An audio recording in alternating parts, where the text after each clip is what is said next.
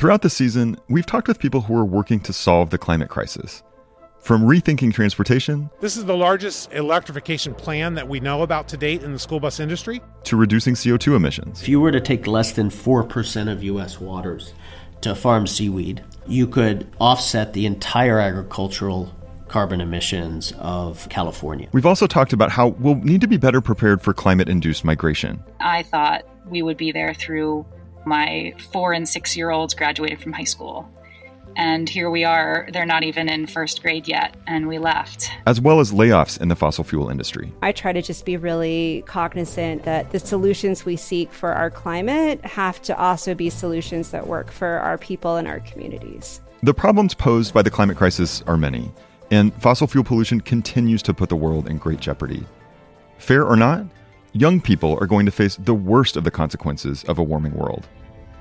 Yet, they're pushing back. Youth-led movements across the globe are getting bigger, louder, and more effective. Here, young people taking over one of the global halls of power. This is the UN Youth Summit, but the most powerful person was not here to speak. UN Secretary-General Antonio Guterres was billed as the keynote listener. Young people also happen to be the most alarmed about the climate crisis. According to Yale's program on climate change communication, 70% of adults aged 18 to 34 say they worry about global warming. Compare that to less than 35% of those 55 and older. What's even more inspiring is what the youth are doing. Young people are making their voices heard by staging international school walkouts. Students around the world are skipping school today and taking to the streets to protest global warming. They also showed up at Glasgow for the COP26 climate negotiations. Young people feeling angry, you heard that on one of the panels.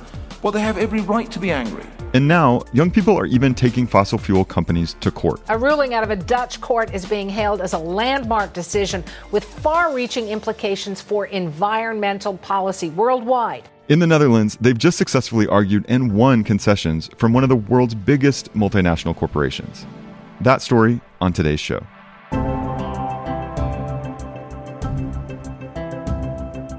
This is Heat of the Moment, a podcast about the climate crisis and those who are working to fix it. I'm John Sutter. Our guest today is Jessie van Schaik. She's known as the Greta Thunberg of the Netherlands since she founded the local chapter of the youth movement Fridays for Future in her hometown of Amsterdam. She spends her time mobilizing the youth movement for big climate strikes and taking on fossil fuel companies. And all of this began when she was 13. Jessie was one of 17,000 plaintiffs in a landmark lawsuit against Shell, the global energy company. This past May, the courts decided that the company would be required to reduce its emissions by 45%. This decision is considered by many to be a major turning point in the fight against climate change. The ruling also has potential implications for the global fossil fuel industry as it opens up the possibilities that other big firms could be sued by environmentalists for climate inaction that courts elsewhere. For Jessie, this activism started at home. I think the first sparks were already set at a very young age for me because my parents raised me with a lot of consciousness about the climate and about the world around me. And I think the real spark came from just the international momentum that was going on in, I think it was the beginning of 2019, when you had this big scooter strike started by Greta Thunberg. Then it was like a general spark all around the world actually, for all of youth activists that just woke up and were like, oh, it's also about my future. So, when you started striking, like when you were 13, what did that look and feel like for you? And how has your activism evolved since then? I imagine that the protests have gotten much bigger since you started a few years back. It felt at one hand really lonely because I was the only one from my whole school that actually just cared at all about the climate crisis and was doing something. And then I met other kids that also wanted to do something and wanted to get active. And from that moment on, everything became more powerful. Yeah, if I look back at my first steps in the activist movement, I was just striking on my own, like literally alone at this political thing called the Binnenhof. And then within 3 weeks, we had a whole movement that grew so fast that it was just powerful.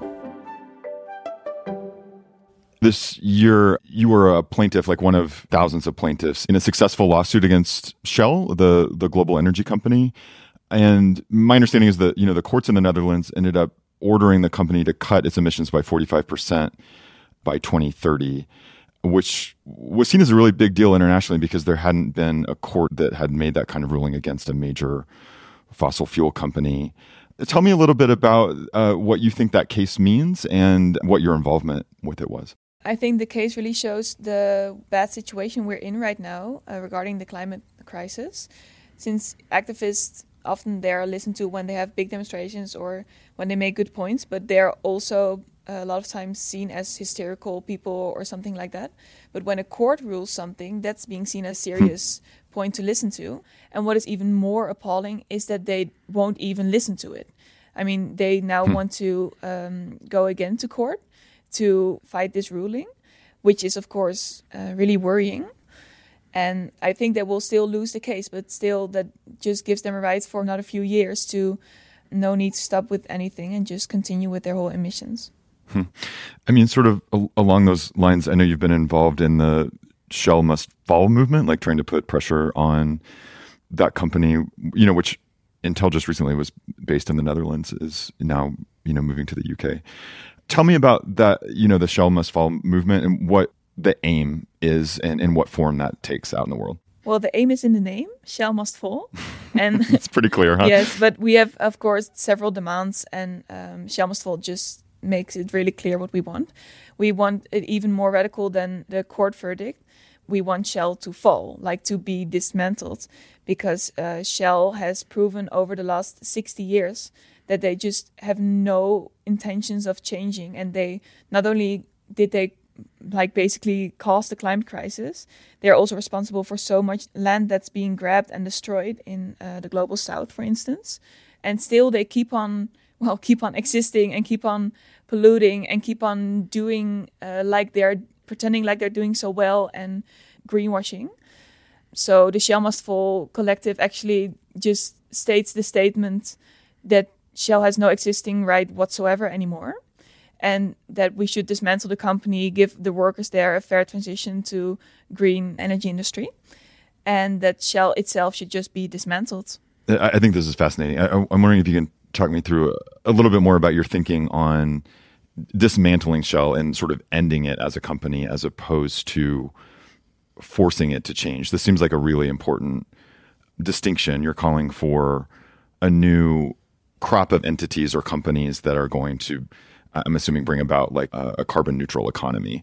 And I'm wondering if you could talk me through a little more why you take that approach of dismantling the fossil fuel companies as opposed to like forcing them to shift.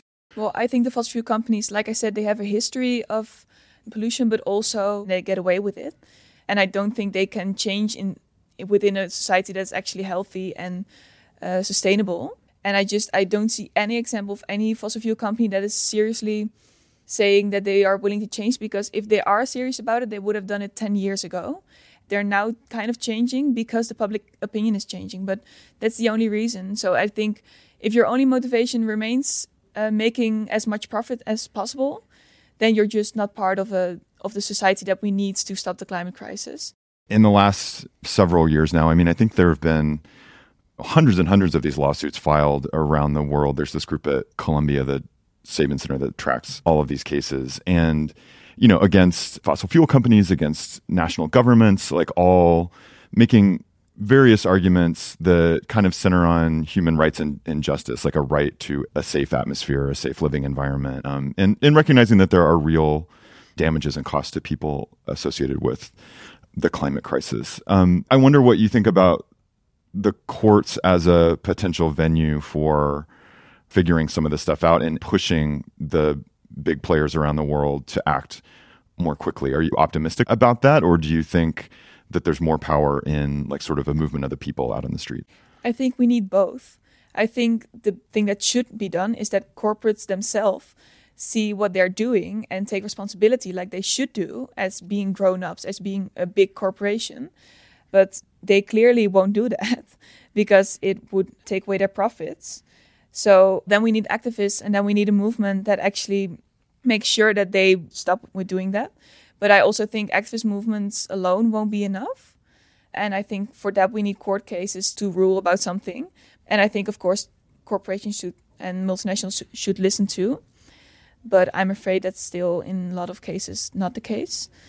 If they won't even listen to a court, then to whom will they listen? To no one except their own money. You know, there's of course been this like concerted campaign over the last few decades by big fossil fuel companies to mislead the public and inject doubt into climate science, where there's been, you know, quite a lot of certainty for a long time now.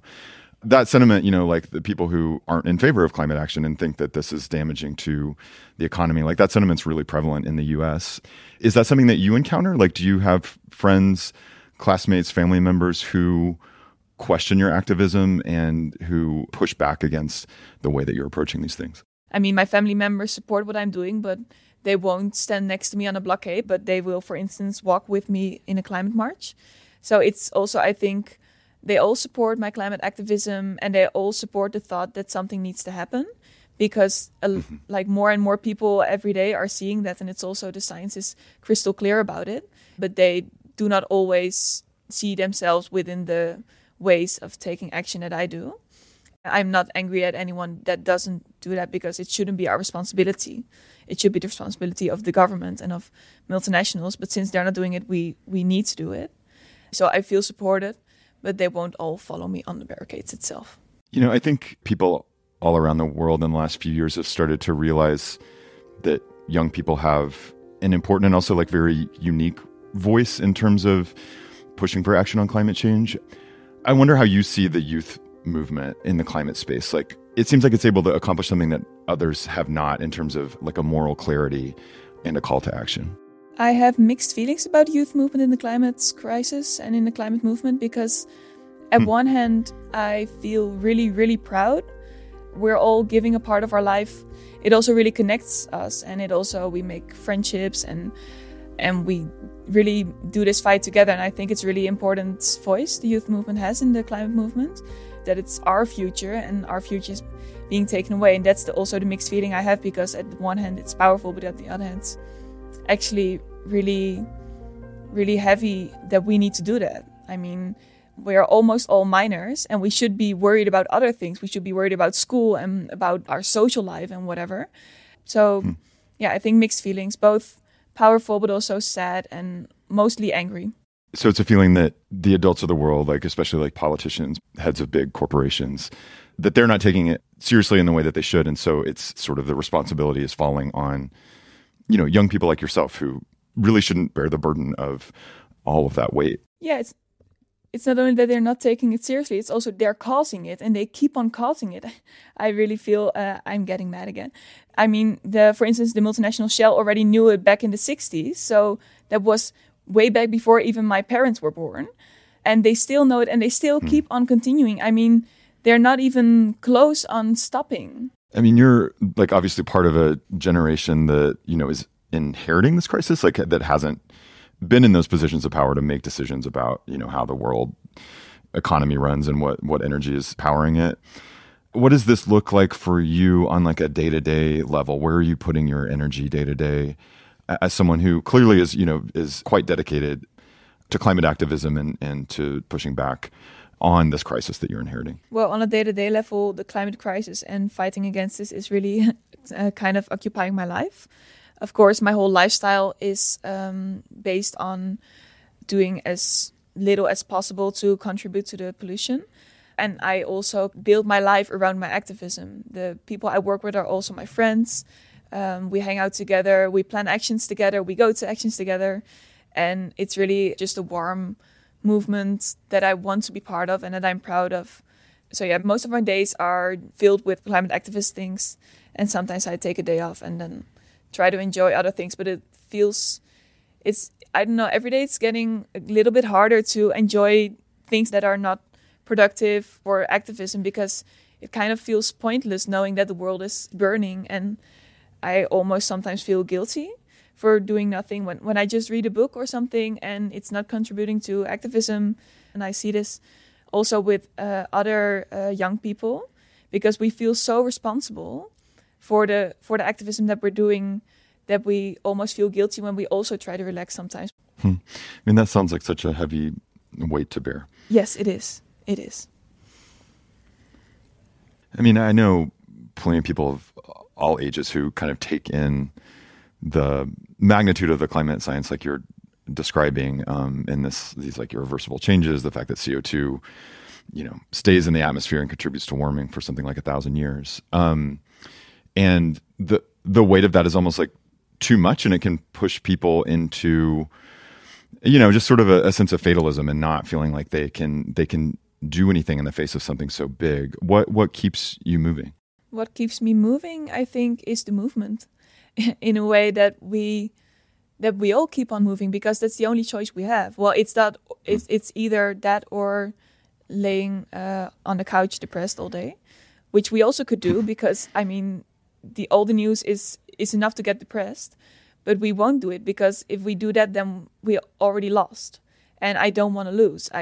Because losing is no option. Losing means I won't have a future.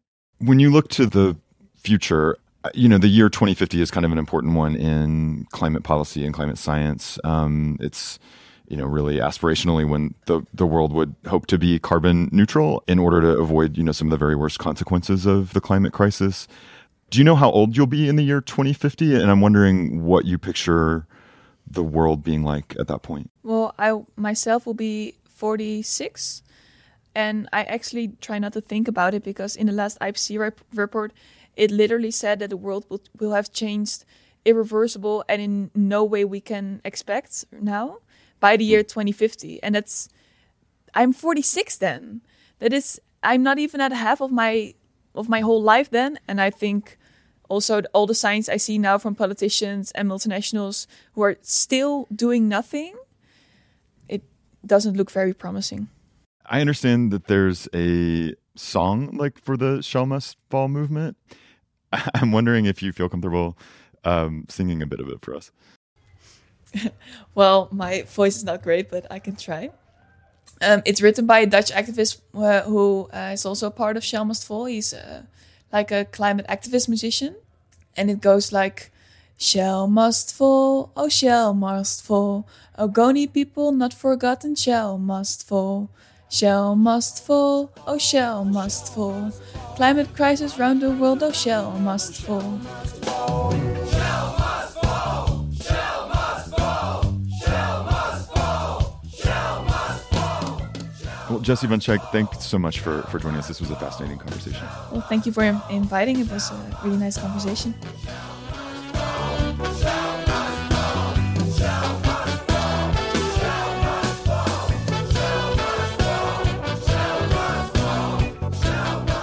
Thank you to Jessie Van Schaik for joining us.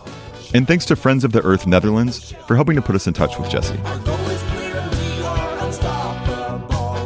The song Shell Must Fall was created by The Sound of Climate Justice. That's it for today and for this season of Heat of the Moment. We want to thank everyone for giving us another listen this year. And if you haven't had a chance to catch up on some of our previous episodes, now is a great time to download and binge listen during the holidays. While you're at it, please share your thoughts with us on this season by tweeting at us or writing a review. Heat of the Moment is a partnership between Foreign Policy and the Climate Investment Funds. Our production staff includes Rosie Julin, Rob Sachs, Scott Andrews, Dan Efron, Laura Rossbrow-Tellem, Claudia Tadey, and Simone Perez. The Climate Investment Funds is a nonpartisan champion of climate action. Political views and opinions expressed in this series do not necessarily represent those of the Climate Investment Funds, Foreign Policy, or their partners. One of the best ways to stay up to date is with a Foreign Policy subscription. And we have a special deal just for you. Head over to foreignpolicy.com to sign up and use the code HOTM for Heat of the Moment and get a 10% discount. Thanks for listening.